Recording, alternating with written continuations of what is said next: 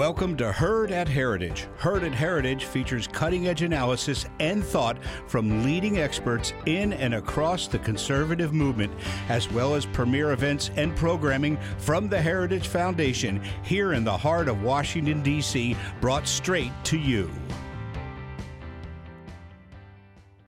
Thank you for listening to this Heritage Foundation event. Every day, the Heritage Foundation holds important events with respected and influential leaders and policy experts on today's most important issues. Our events are part of our mission to formulate and promote conservative public policies based on the principles of free enterprise, limited government, individual freedom, traditional American values, and strong national defense. We hope you enjoy the program. All right. Good afternoon, everyone, and welcome to the Heritage Foundation.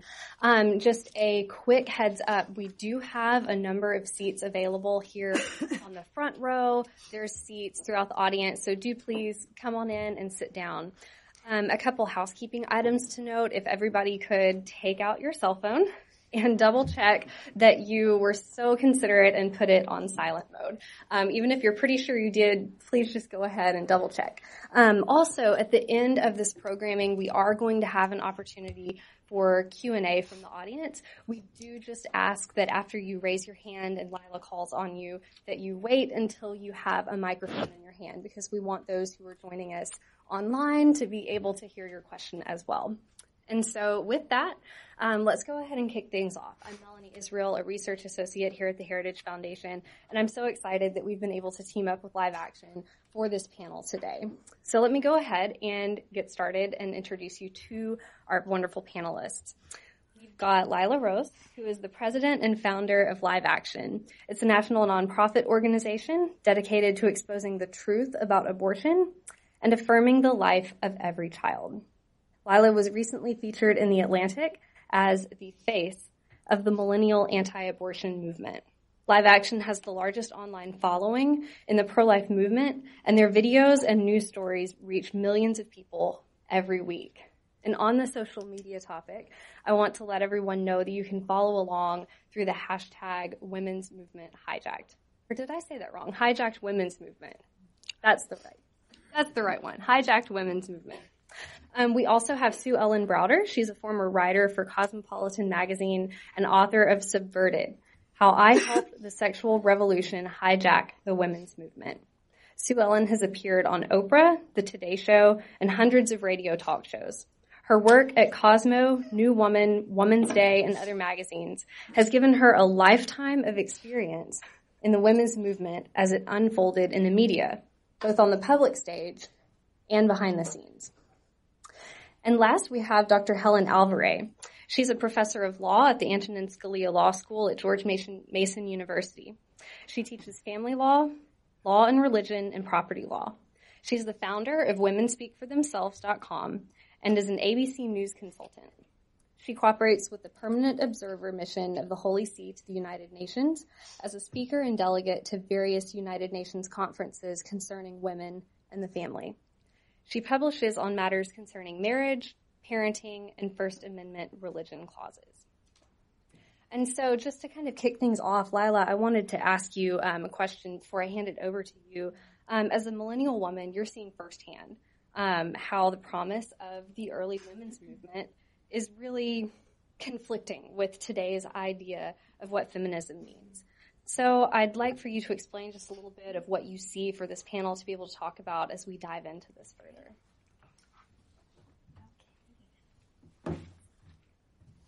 Thank you, Melanie, and a huge thanks to Heritage Foundation for hosting us this morning, this early afternoon. And it's really awesome to see a lot of you here today, and just a lot of people that are thoughtful, passionate, working on the Hill, working throughout DC on behalf of different causes. And it's really, really important that we have this panel today, so I'm really excited to be here, and excited that Sue is here and Helen are here as experts on this.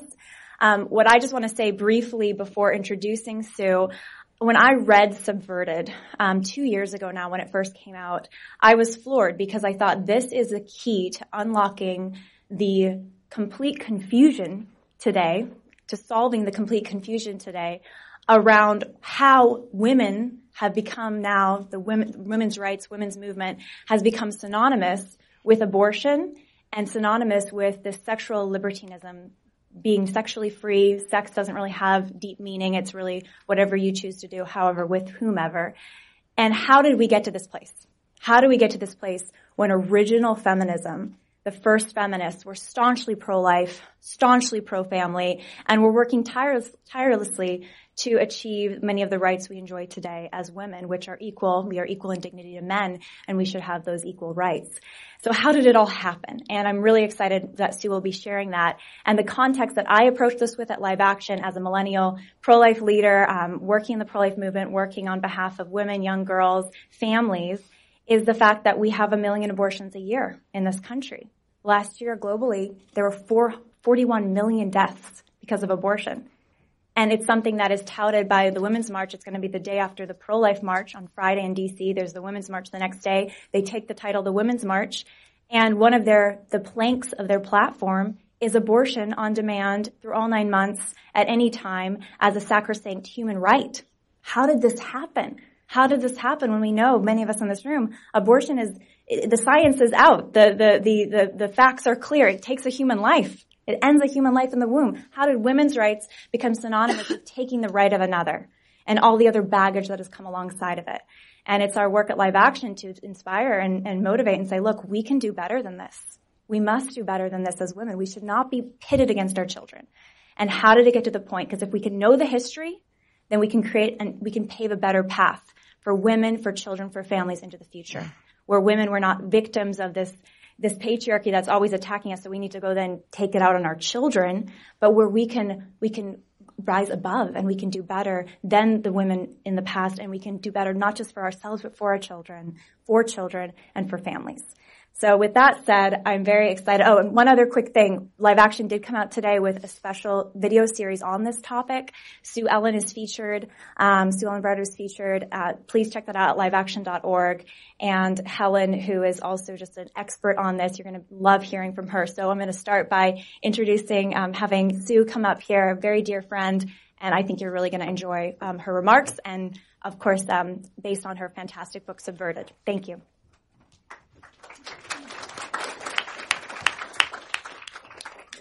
Thank you, and I'm very delighted to be here. I'm very humbled to be in this room today. I am an old Cosmo writer, and I've come to the conclusion that the pro-life women's movement is the authentic women's movement of the 21st century. And how did I come to that conclusion? Well, I wrote that book. I did some research, and it was the book that I wrote, the research that I found, that gave me that conclusion. It all started in 1971 when I was at Cosmopolitan at my little navy blue desk, and I noticed something that was very obvious in those days but has now been forgotten. And that was that in those days, the women's movement and the sexual revolution were two radically different movements. Betty Friedan had called Cosmo quite obscene and quite horrible. So and Betty Friedan obviously started the feminist movement, launched the feminist movement in 1963 with the Feminine Mystique. So how did we get to the point where so many young women today think to be free is to go to college, get a great degree, have a fantastic job, and be as sexually free as possible? How did those two radically separate movements ever get joined together?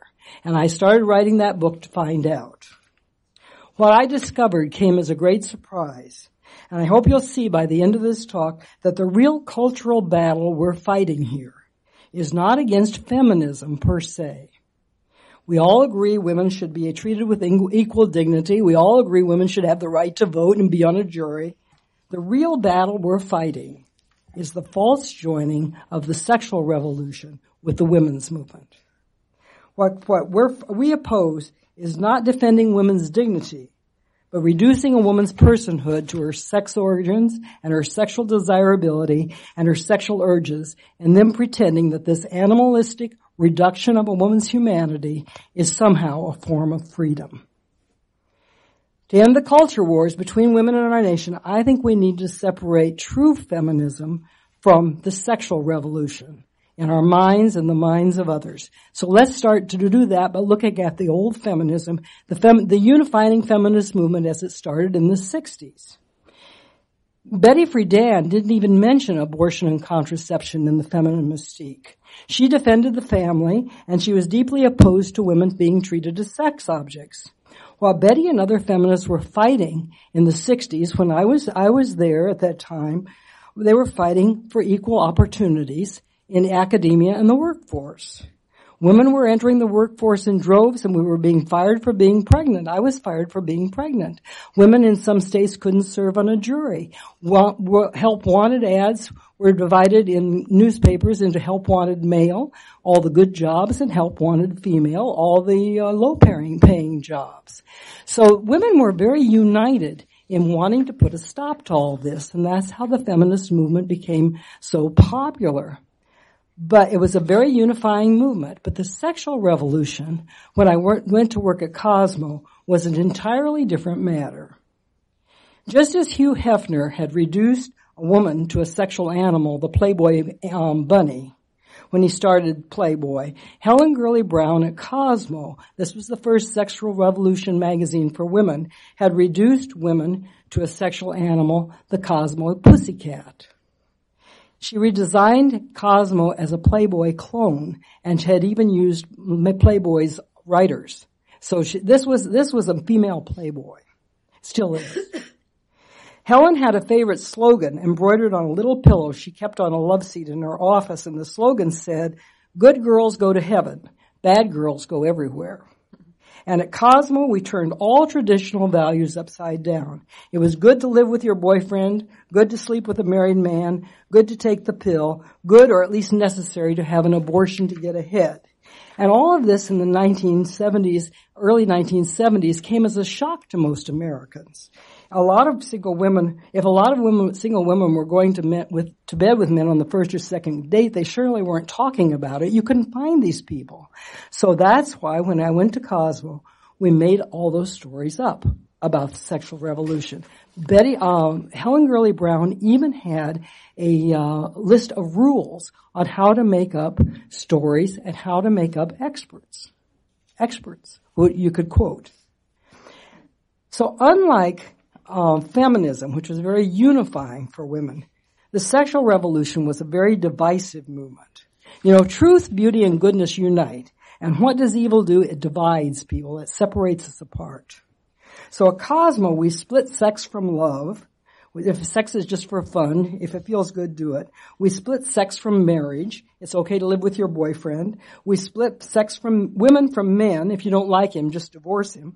And we split sex from babies. Take the pill, and if the pill fails, get an abortion. Betty Friedan, as I said, was so appalled by Cosmo, she called it quite obscene and quite horrible, and she urged women to boycott the magazine. So when I was at Cosmo, I was married with a child.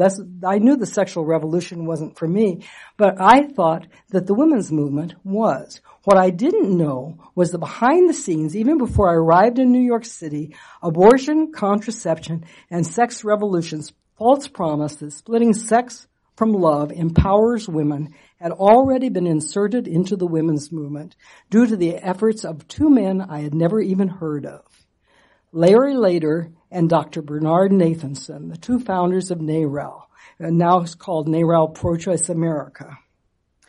Lader told Nathanson that if they wanted their abortion cause to succeed, they had to recruit the feminists. And they managed to do that. Larry Lader managed to convince Betty Friedan to insert abortion in the women's movement, and we know the exact moment that it happened. It was on November 18th, 1967, right here in D.C., in the Chinese room of the Mayflower Hotel. And this is all in the book. If you read nothing in this book but chapter 5 that tells about that night and allows you to go into that room and see what happened, that will be more telling than anything I can say here, actually. There were only about 100 feminists in the room that night. That was the NOW's second annual convention, and they had all gathered to vote for Now's Bill of Rights. It's their political Bill of Rights they voted for in 1967 that still guides the feminist movement to a large extent today, but it's been expanded. But one vote, they voted on 8 rights that night, and 6 that passed were unanimous. One was the mother's right not to be fired for being pregnant. Another was the right of a working parents to deduct home and health care expenses on their income taxes. Another called for a woman's right to be educated to her full potential.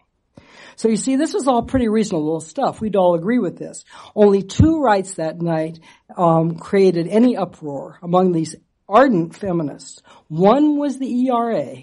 That's now been defeated. And the woman that walked out on the ERA says, a woman's rights are indivisible.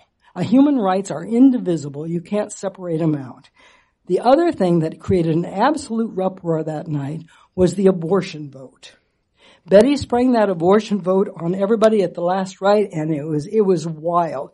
It was a microcosm of what we're still fighting today. These are feminists in that room. One said, I'm against murder. There was a big fight that night, and when the dust settled, only 57 people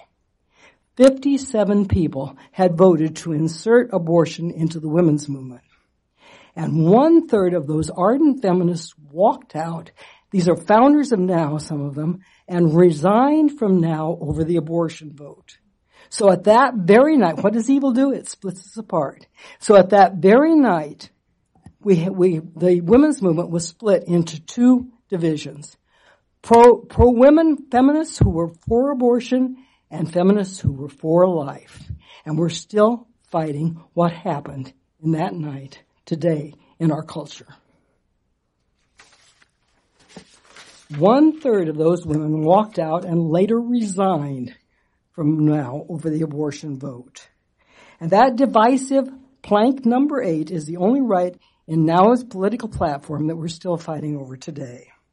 And why? Because it was inserted largely through deception and error under the influence of 2 men most of us have never even heard of.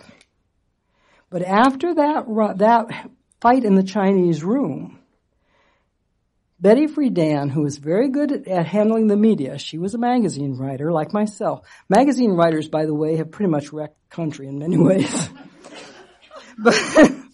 But she knew how to handle the media.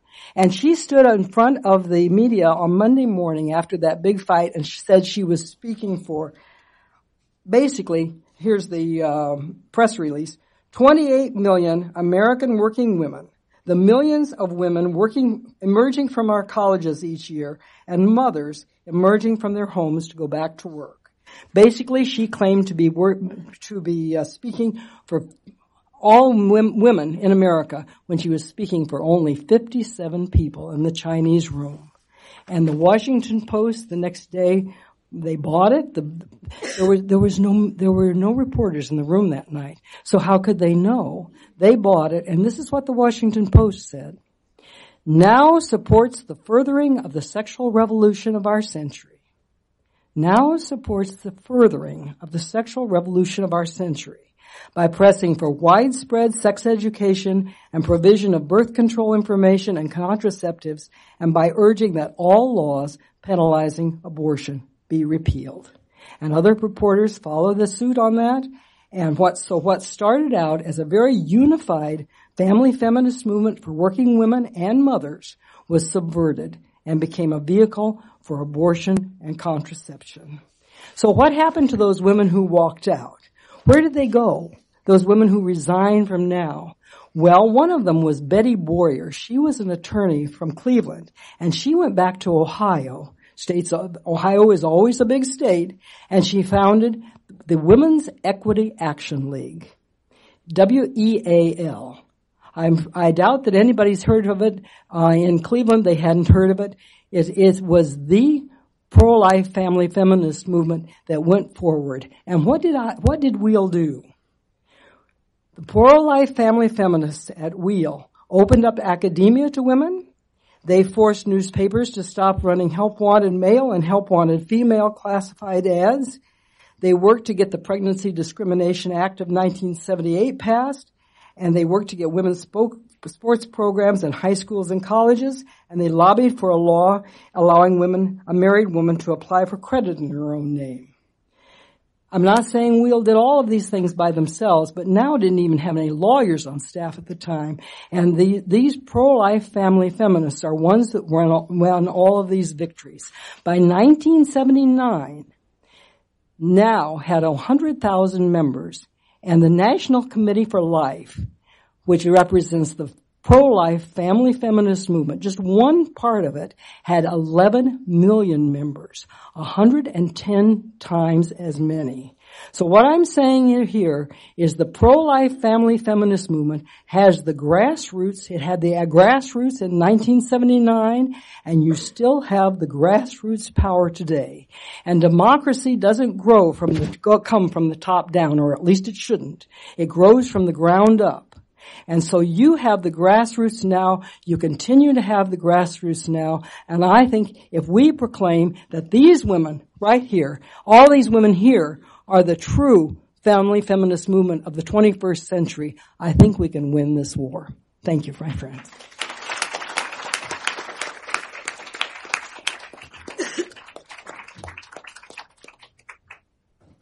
Thank you so much, Sue. And we'll be able to do question and answers in a moment to ask more questions about that. And again, a video came out today with an hour-long interview of Sue, as well as a short summary of the book and the story of how Larry Lader, Bernard Nathanson, pro-abortion men convinced Betty Friedan to insert abortion in NOW's platform back in that Chinese room in the Mayflower Hotel, and ever since it's been abortion on demand in the so-called women's movement.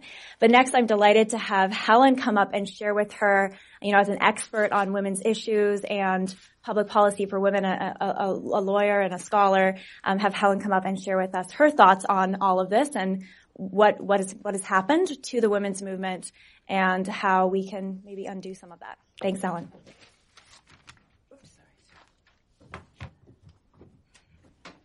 Greetings. Hello. So it'll be quick, so you'll get to your questions. It won't be more than 10 minutes. First of all, I want to recommend Sue's book to you because it's fun. You can read it at holiday time like I did at Christmas, and it doesn't disturb your sense of fun because it's both traumatic, what happened, and it's historic, but it's fun. She's a really excellent writer. The other thing is it has the kind of power of a first-person testimony. I mean, most of you know the power of Bernard Nathanson's or Jane Roe's, statement about what really happened, and this book has the same power. So don't forget this eyewitness power. I'm going to talk a little bit about the book first and then a few, observations, in addition to it.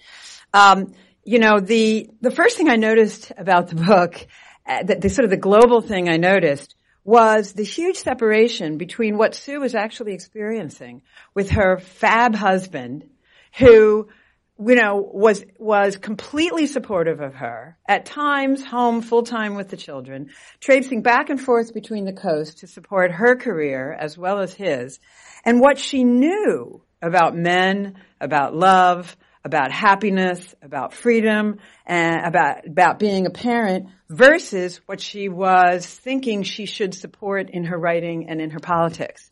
And I remember Pope Benedict made a comment once that the biggest problem of the 20th century, and let me tell you, at the time I thought, it's a little snotty, because what he said was, it's a lack of thinking. That human beings have stopped allowing themselves to stop and think. And finally, Sue does that after some years, and I don't mean to claim you were thinking, but you actually put your experience next to what was out there as propaganda. And I found that fascinating, and it's just something for us to tell other people to do. We know the data is going very much in the direction of what Sue, I love this expression, is calling family feminism. Is support for women's freedom is support for the community that engenders that freedom. Our children's freedom is supported by the love of stably married folks, if we can pull that off, right? That's the best possible. So telling people, listen, we don't mean to demean you, but if you actually stop and think, you're going to be better off on this. We have the data. She had the life experience.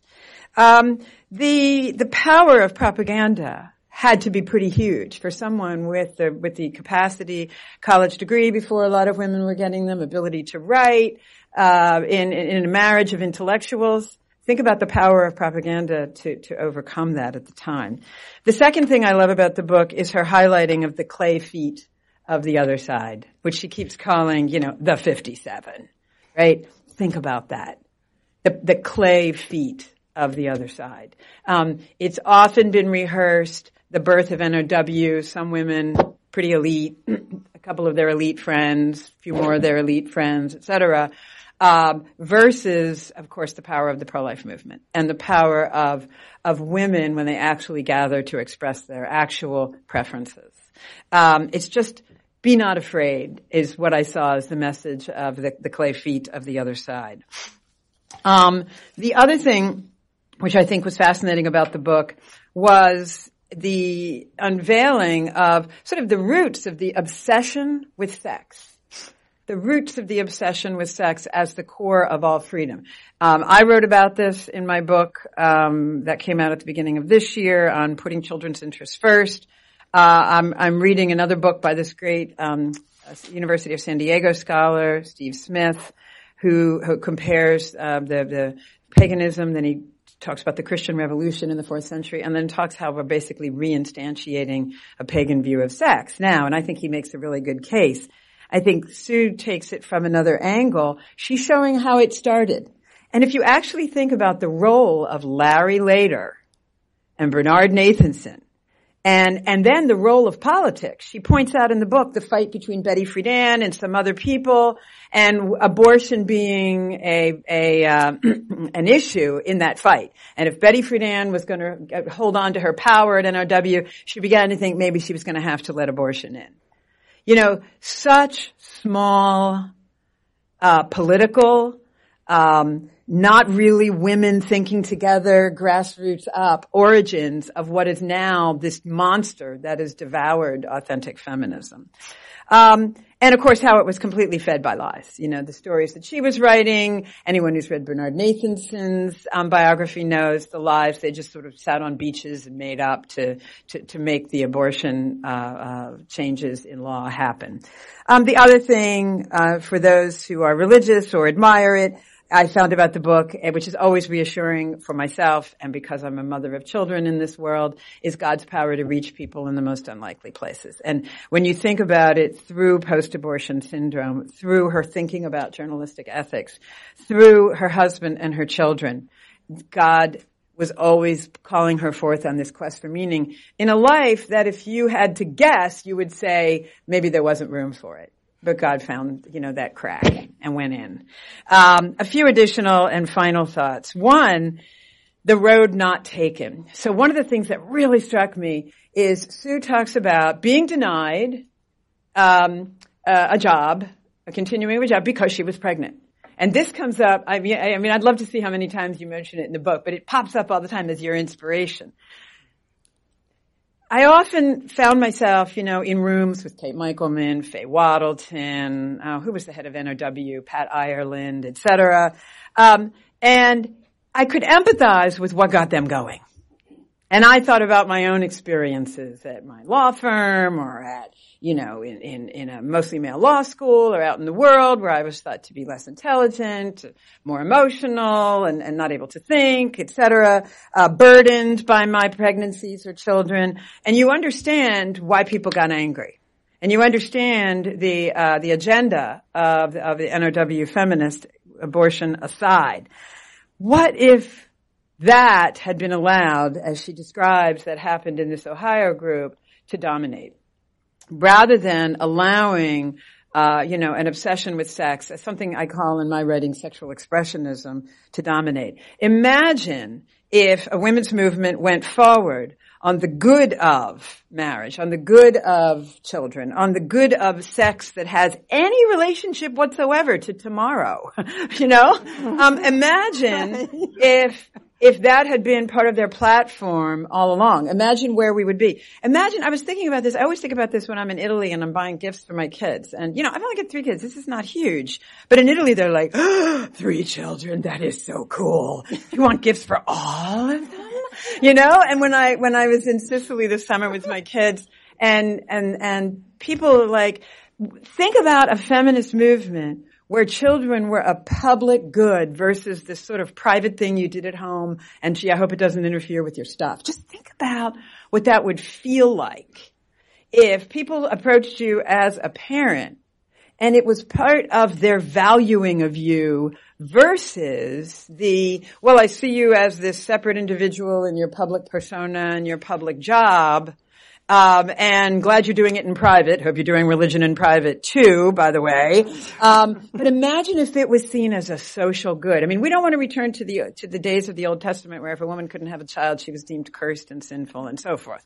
You know, we're not there, but we want to have this seen as a public good. Imagine the difference in that mentality. Imagine where we'd be in terms of flexible work for women or in terms of paid leave, et cetera, in terms of social valuing motherhood, and the time spent at home in terms of our contribution to social capital, social welfare, prosperity, et cetera. Imagine that. You can understand, however, how it is not entirely the fault of the pro-abortion feminists who got good and angry. I think one of Kate Michelman's stories, I think her husband was leaving her for another woman when she was pregnant with one of their children.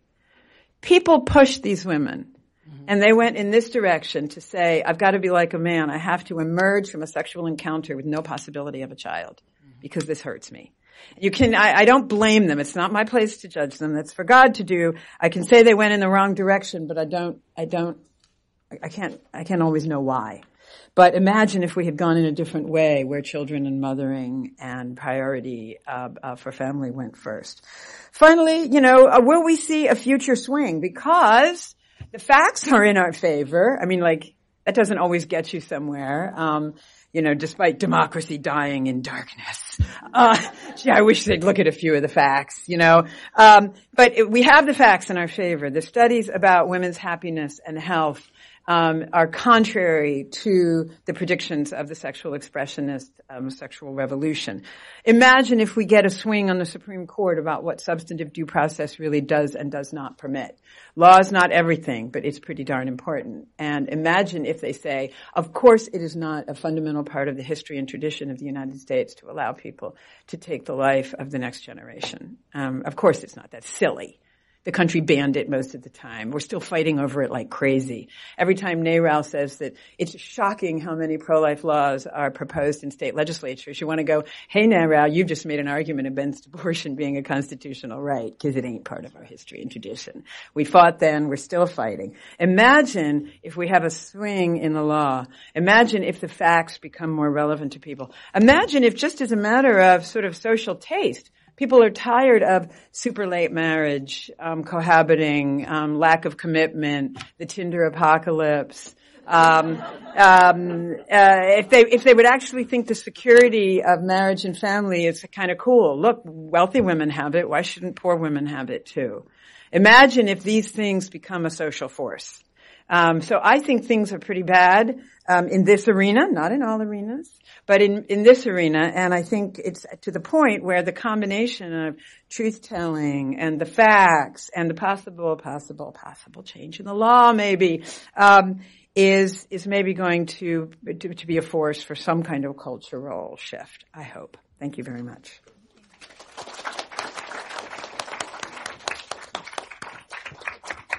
Thank you. Thank you so much, Helen. Awesome. And something I often have heard Helen say, and something that Sue talks a lot about in her book. I mean, the premise here is this idea that women need to become like a bad acting man sexually. And, the worst instinct of a man to just have sex without responsibility, not care about any children that are conceived, not care about his partner, not have lifelong commitment, not have that responsibility.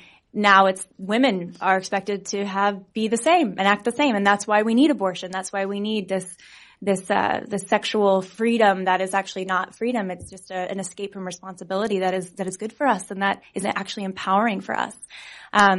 We're going to move to questions here, and I want to just start with one to Sue. There are a lot of writers in the room right now and thinkers, people involved in influencing and media, and I think that your writing is so powerful, so important. Subverted, I think. Here, Subverted, everybody.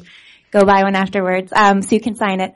But it's so powerful. What are some of your thoughts for us, for the men and women in this room, about how we can use writing and messaging and storytelling and reporting to get this important message out there? Well, Malcolm Muggeridge, who was a Catholic writer, he turned Catholic, he said by some strange coincidence, media people always seem to get the story wrong. And the story that we got wrong is that there is not a war on women. There is a war between women. It's family feminists on the right and pro-abortion feminists on the left. If we take this idea and recast it, there's a whole new story here on the fact that there are pro-life family feminists out here, and they've been here forever, because the old suffragists were pro-life too. Excellent. For questions from the audience, if you have a question, please raise your hand, and I'll send Allison over with a mic to ask a question of Sue or Helen. Let's see if there's a hand back there in the back. Allison? I do want to prioritize women first, only for the point of the issue. Are there any girls that have a question for Sue or Lila or Helen? We can start in the back. No, let's go with the men, because we need men in this battle too. We really do. Both and. Okay, well, as the first man to ask a question, I'll just say, Brandon Showalter, Christian Post, this is a very riveting presentation. What would you say to the phrase, I mean, conservatives don't like to talk about this, but the whole concept, the feminist concept of the patriarchy, would you say that it is a fair statement then, in light of what happened in that room at the Mayflower, that abortion is a tool of the patriarchy? And how might, conservative women, pro-family women who, it just seems like when people talk about that concept, that conservatives just kind of blow it off. And yet we have seen, as you indicated, Helen, people were rightly upset about women being denied opportunities and the crimes of men leaving women when they're pregnant, the culture that has allowed this. How might you all sort of respond to that? And what would you also say to those feminists who, like Gail Dines, who is terrific anti-porn feminist? There are these feminists that continue to speak out against the sexual degradation, and they haven't gone all third wave pro-sex work, etc. Okay, well, I think what we want to say here is that the patriarchy was, yes, there definitely was a patriarchy, and what you're saying is true, that the patriarchy in some ways did hijack the women's movement, and the sexual revolution, you might even say, was part of the backlash. The backlash against the women's movement is not the conservative backlash. The backlash was the sexual revolution. But I think this concept of the patriarchy has gone a little too far now, because we've got to have men and women working in complementary together. When that women's strike for equality in 1971, when women walked down the streets in New York City and all over the country, 1/3 of those people that were fighting for those women's rights were men. The National Organization for Women, it's not the National Organization of Women. We need to reunite men and women together and realize we're all in this fight together. Sex isn't just women's rights, and it's not just men's rights. It takes two, right? So we've got to incorporate men and stop intimidating men and say, oh, you've got to stay out of this. You can't say anything because you're a man and this is about women. No. It's about men and women together. First, I want to thank the Christian Post, you for your writing. I think it's a little more nuanced. I think the nuance is, and not than Sue's, but then your remark, is that mine would fit with Sue's, is that women shouldn't mistake the idea of abortion for a solely female thing, and they shouldn't underestimate the fact that men had a role in it too. I think that it's like if you actually read the transcripts of the early no-fault divorce stuff, there's plenty of guys making trouble there, and there's plenty of women making trouble too. So I think it's more nuanced. Just don't think that men don't like what you're doing and don't think they didn't have a hand in it. And also just be intellectually honest and look at the structure you set up. Again, you set up a structure where women's bodies now structurally, socially operate like men.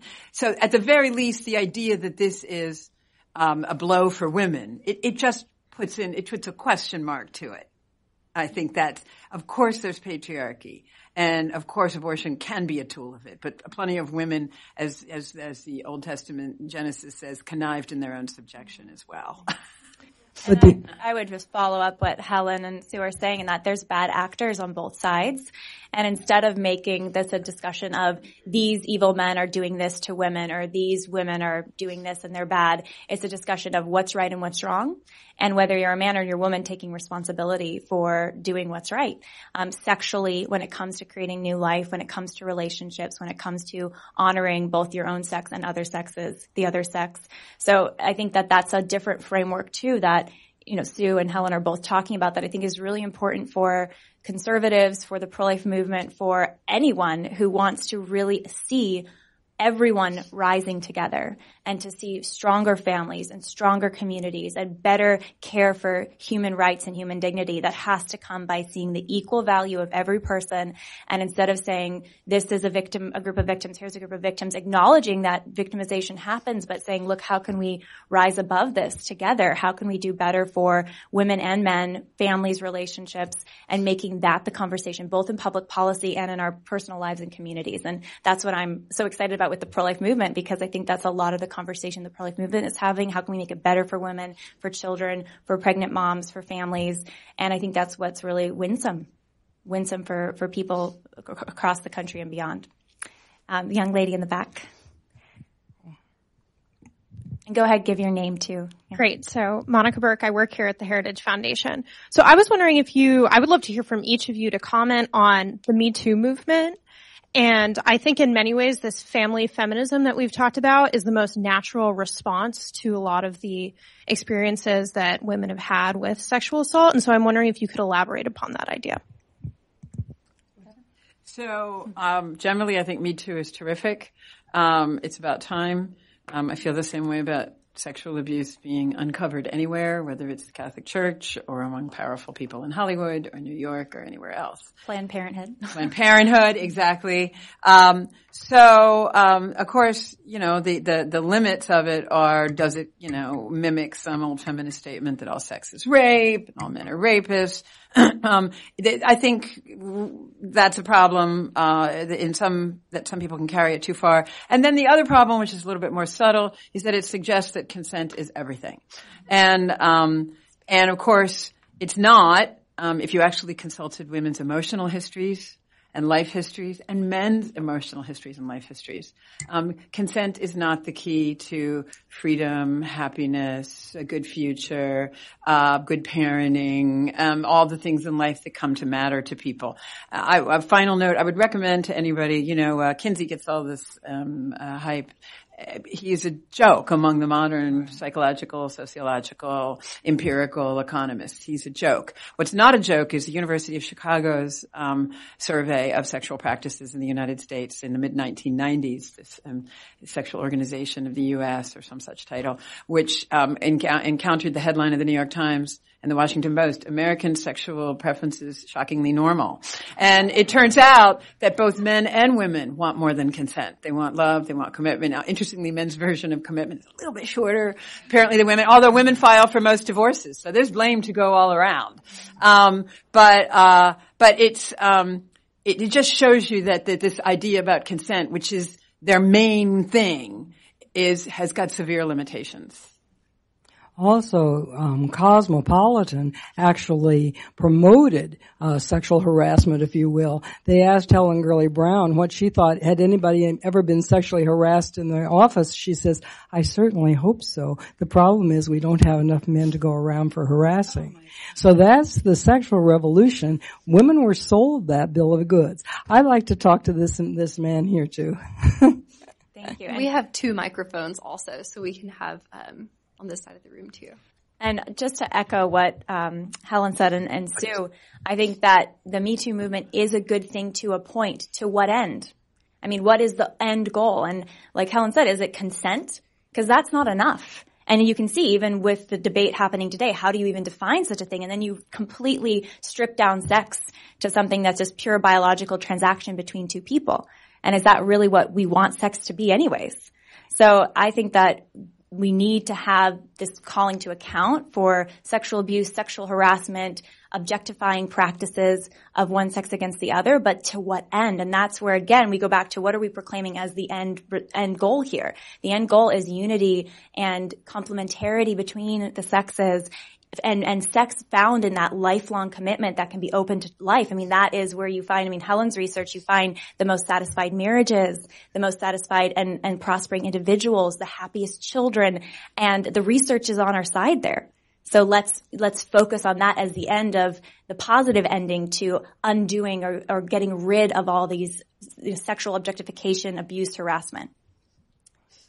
Okay, I'm Gavin. I came all the way from Austin, Texas, stayed up all night in an airport, got a taxi cab here 15 minutes away, dropped the long location, and ran all the way to the stadium to ask a question of Lila Rose, the Live Action founder. And I'd like to follow up with my answer to your answer, if that would be appropriate. I think you'll find it interesting. What is the harm in abortion? Who does abortion harm? Why? Why do we care? Who's harmed by abortion? I think that that's a question that, unfortunately, millions upon millions of children will never get to answer because they have never had the chance to be born.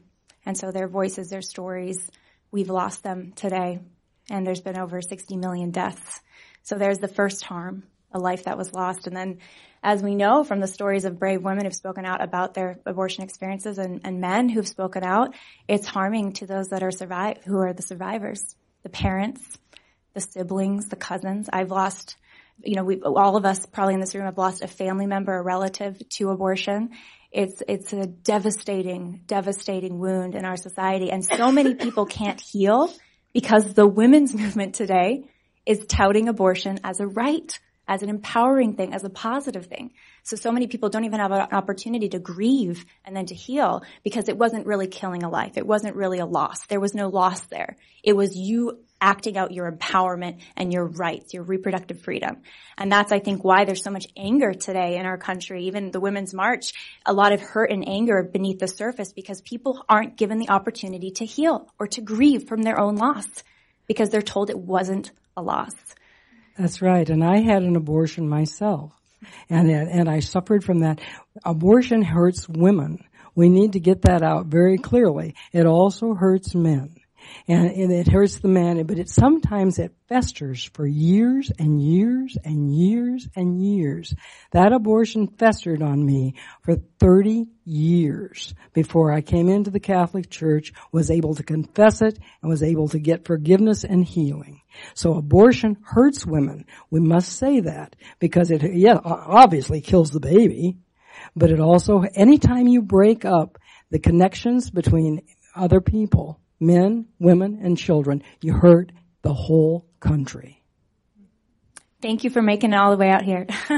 And let me give you my perspective. I have over 20 years of off-table activism in unplanned pregnancies on the internet and following through resolutions and sometimes going off-table with these individuals. And in my own circle of people that I know who are very, very connected to me, there are 5, count them, 5 suicides. 5. Exactly. And these are directly attributable to abortion. One woman who is an abortion counselor that I know from where I'm at, she has had 3 abortions, and she has had 3 serious suicide attempts. Mm-hmm. Another person who works on UK's NetMoms, I believe, which is an unplanned pregnancy board, has a very close friend that very strongly influences what she does. And her friend died from a suicide. Her friend is a man. Mm-hmm. And it's not an opinion. It is known that that's why he killed himself. And I know someone else, another man, very nearly died in another suicide. And I talked to a man who is elderly just this past year during the 40 Days for Life cycle. And I tried to get him help for counselors in the area by a name basis, qualified counselors to help him. He's elderly. And he was still hurting from an abortion, was trying to get help and couldn't easily get help. And his wife pulled him away at the last second before I could give him the materials. Do you know when his abortion with his girlfriend, which is not his wife, occurred? 1973, the year of legalization. Right. And he still hasn't gotten help for it yet. That's right. You just can't find it. It's a public health problem. People do not understand how dangerous this is. It destroys entire lives, and some people die from it.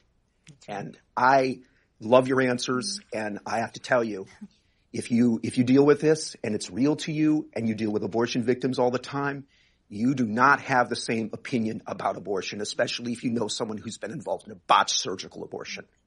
Thank you so very much for making it out here and for the work you're doing on behalf of those women and men. We have time for a couple more questions. This young woman in the front. Thank you all so much for being here. You guys are just amazing, and I've loved being here. Heritage had honored me by I've been able to sit in your seat and share my story as a birth mom, very pro-life and pro-abstinence. So I had a question for you about that. What is your take on abstinence or abstinence education? And do you think that there's a space for abstinence education, what Helen called the family feminist movement and the pro-life movement? Beautiful question.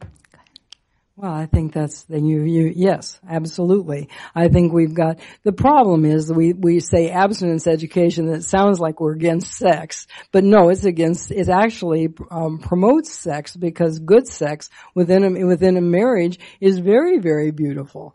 But these women are injured before they've had 7 or 8 boyfriends before they even get married. They're extremely injured. They can't form relationships after that because they're so hurt. So abstinence education is a positive promotion of great sex.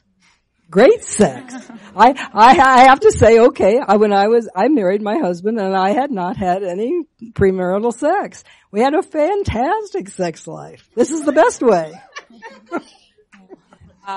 I want to give a nuanced answer on this. So, not about my sex history. I'm cool. About abstinence, etc. So, if you actually look at the data on these programs, right? We do know that what the Obama administration called the TPP, the teen pregnancy programs, did not have good outcomes. Okay. There were some if you look at what they were measuring in the first place, even they sort of set up some of their outcomes by deciding to measure stuff that is not like crucial, right? Did you have knowledge of such and such a thing? Did you receive, and oh yes, more people said they had knowledge about it. Then they also had questions like, did you use a condom or other birth control on first intercourse? Did you use it regularly? Did you have a pregnancy this year, et cetera? They had modest to very little outcomes, or sometimes reverse outcomes on some of these things. Some abstinence programs, a few have some decent outcomes, not like huge. I'm just going to say it, right? Some. And I just did a review, just looked at all the federal literature that I could find again, just for an article that I'm putting out in just a few weeks. So to me, the question is not a lesson about sex. It's a lesson about relationships and sex being part of that. Mm-hmm. So at the end of my own book, I suggest that since people's happiness, freedom, life, their personal economies, their social interactions, everything, for most people, is marriage.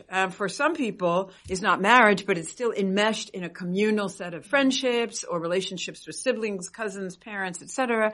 That what we really need was relationship education and family policy, not sex education and sex policy. This is like the mistake couples make when their marriage is falling apart and they go to a sex therapist. I've had my friends call me and I'm like, could you just shut up? No, I don't even want to hear it. That's just not going to get you where you need to get. Right? You need to talk about your relationship. That's right. So I think that talking about, there's a book by a guy named Moran, like Sex Education in the 20th Century, where he basically says the same thing at the end. And there's been a recent study by like Barna, who does like surveys of evangelical youth. I summarized it all in this article that's coming out. I'll put it up on SSRN. What's it called? Oh, Religion, Sex, and the Administrative State. So it looks at this. Anyway, young people say the sex ed or the abstinence ed is there's some great programs at Teen Star, gets you really involved. There's some stuff that teaches girls their fertility and all, but the sort of like, here's your plumbing and now we're done, and no or yes, is not getting it done. And so I really think that talking about relationships, talking about marriage, talking about conducting your life in society as people will with relationships and sex as part of that is far more the answer. And all of these different sources that I cite, which are not conservative sources, tend to come to the same conclusion.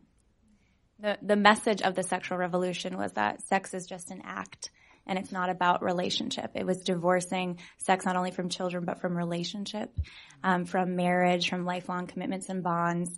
And that is why today, even our public policy is mirroring this ideology that is outdated. The science doesn't back it. It doesn't lead to human flourishing. And today we have these policies that are just, again, treating sex as not relationship, but it's about this sexual act, and you put some plastic on it to prevent pregnancy or to prevent certain STIs, and then you just learn the plumbing, as Helen says, and you're off to go to the races. It's not working. It's not working. And even, The Atlantic recently reported actually some millennials are having less sex. Well, they're actually not having less sex. They're having sex with themselves now, because the relationship part, masturbation and pornography, the relationship part has so deteriorated. And now in the era of Me Too, you're afraid of sex, with another person, because it might be assault or it might be harassment or who knows what it is. And now where do we leave? We're almost sexless, or just sex with ourselves. I mean, it's the complete deterioration of relationships. And people aren't happy with that, because that's not what we're made for. We're made for relationship. We're made for love. We're made for commitment. We're made for responsibility. These are good things. The research backs that. And I'm really excited about the potential of our movements to send this message and to build these pro-relationship, pro-love, pro-family programs on the public policy side, but then in our communities through faith-based groups, through nonprofits, to really encourage these things, because I think this is where we're really going to find a country of people that are flourishing and not harming themselves and others. I think we have time for maybe one, maybe two more questions. I'll take this young lady in the front.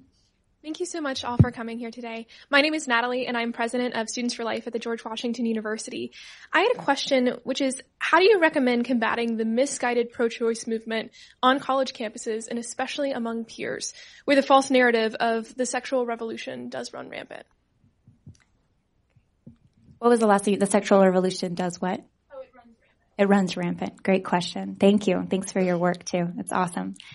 Do one of you ladies want to take that first? I've added my stuff on this is basically we need to separate that sexual revolution out from the women's movement and say the sexual revolution is disempowering to women. And the women's movement, as it was originally conceived, is empowering to women. So if people want, then we need to talk about sexual, like they've just said, about relationships. And it's not about, sex is not about power, it's about love. Come on, guys, wake up. I don't want to underestimate the size of the wall you have to jump here, because even to speak up is to be seen as, put whatever you want in front of the word phobic or hyphen hater or irrational, stupid, religious bigot. I could just go on insulting you and me for a while.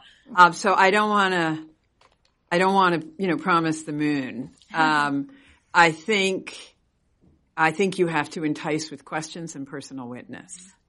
I think this is why Sue's personal witness is to say, and to have even, and it can't be political. It can't be associated, in my view, with a party or with any known side of politics. It has to be a question. It reminds me of when Ronald Reagan said something like, "Are you better off?"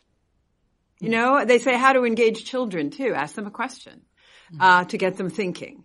And, or that radio announcement that says, not a sermon, just a thought, that sort of thing. I almost think that we ask a question, we state a fact. the facts that we have from, the sexual research out there. I summarize it in part of my book, like all the inter-country studies of like 160 countries, women versus men, involving tens of millions of people, and women's versus men's sexual preferences come out so clear. So you invite. If they don't come, you say, we invited you once, please come. We're still inviting you. You try to get equal time. Equal time stuff, neutrality, fairness, as ways in. But my husband went to your campus. I had a friend who was in campus ministry on your campus. I'm familiar with your campus, like so many others. I'm not sure none of these are surefire success, but they are fair, factual, respectful, and intelligent. And I think it's a start. And stick with it. I think there's the biggest enemy, I think, today is this enemy of being silenced. Being called names, being called a bigot, phobic, whatever, and to speak up. And as Helen's saying, ask questions. And also I would say, talk about the positive, like what are we actually fighting for? The sexual revolution was trying to free people. To what end? To what end? To be happy? Well, if you want to be happy, then there are certain laws, even in your own body, in your own psyche, in your own emotional state, about what you need as a human person, as a woman, as a man, like what you're made for. And talk about how do we achieve those things. Well, it's funny, when you go along that conversation long enough and ask enough questions, you're going to get right back into that lifelong bond between two people who sacrifice for each other, who take responsibility for each other, who are open to life and the gift of children, and find that the research is on our side, that is fulfilling, that is empowering. So we have something so good to offer, and never forget that, especially when you're being attacked by an opposing side that is just very hurt and wounded. But once you're willing to engage and not give up in that attempt to engage, I think we're going to see a lot more people open their minds and open their hearts to this. Let me just on that question of persistence. When I would think nobody was listening to me for so long, and years and years, and especially when I did pro-life exclusively.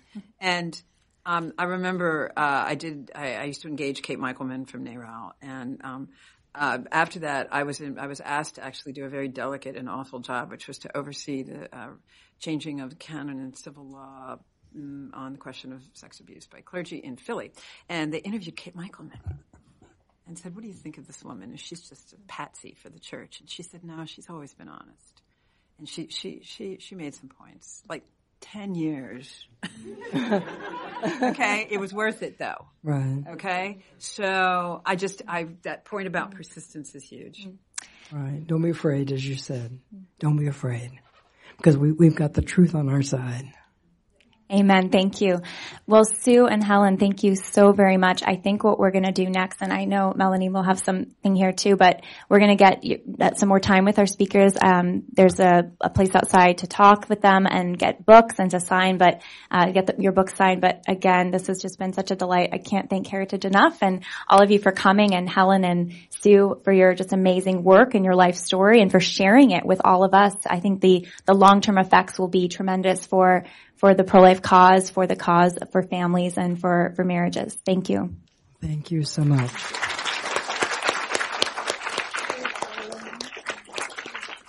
All right. Well, I know that this has been a very interesting, informative discussion, and we now have the opportunity to continue that discussion. As you exit the auditorium, head over to the right. We've got cookies, coffee, hot chocolate, some snacks and beverages, and we can continue this wonderful conversation. So thank you so much to our three ladies here on the panel, and thank you to those who joined us online, and thanks to all of you for being here today.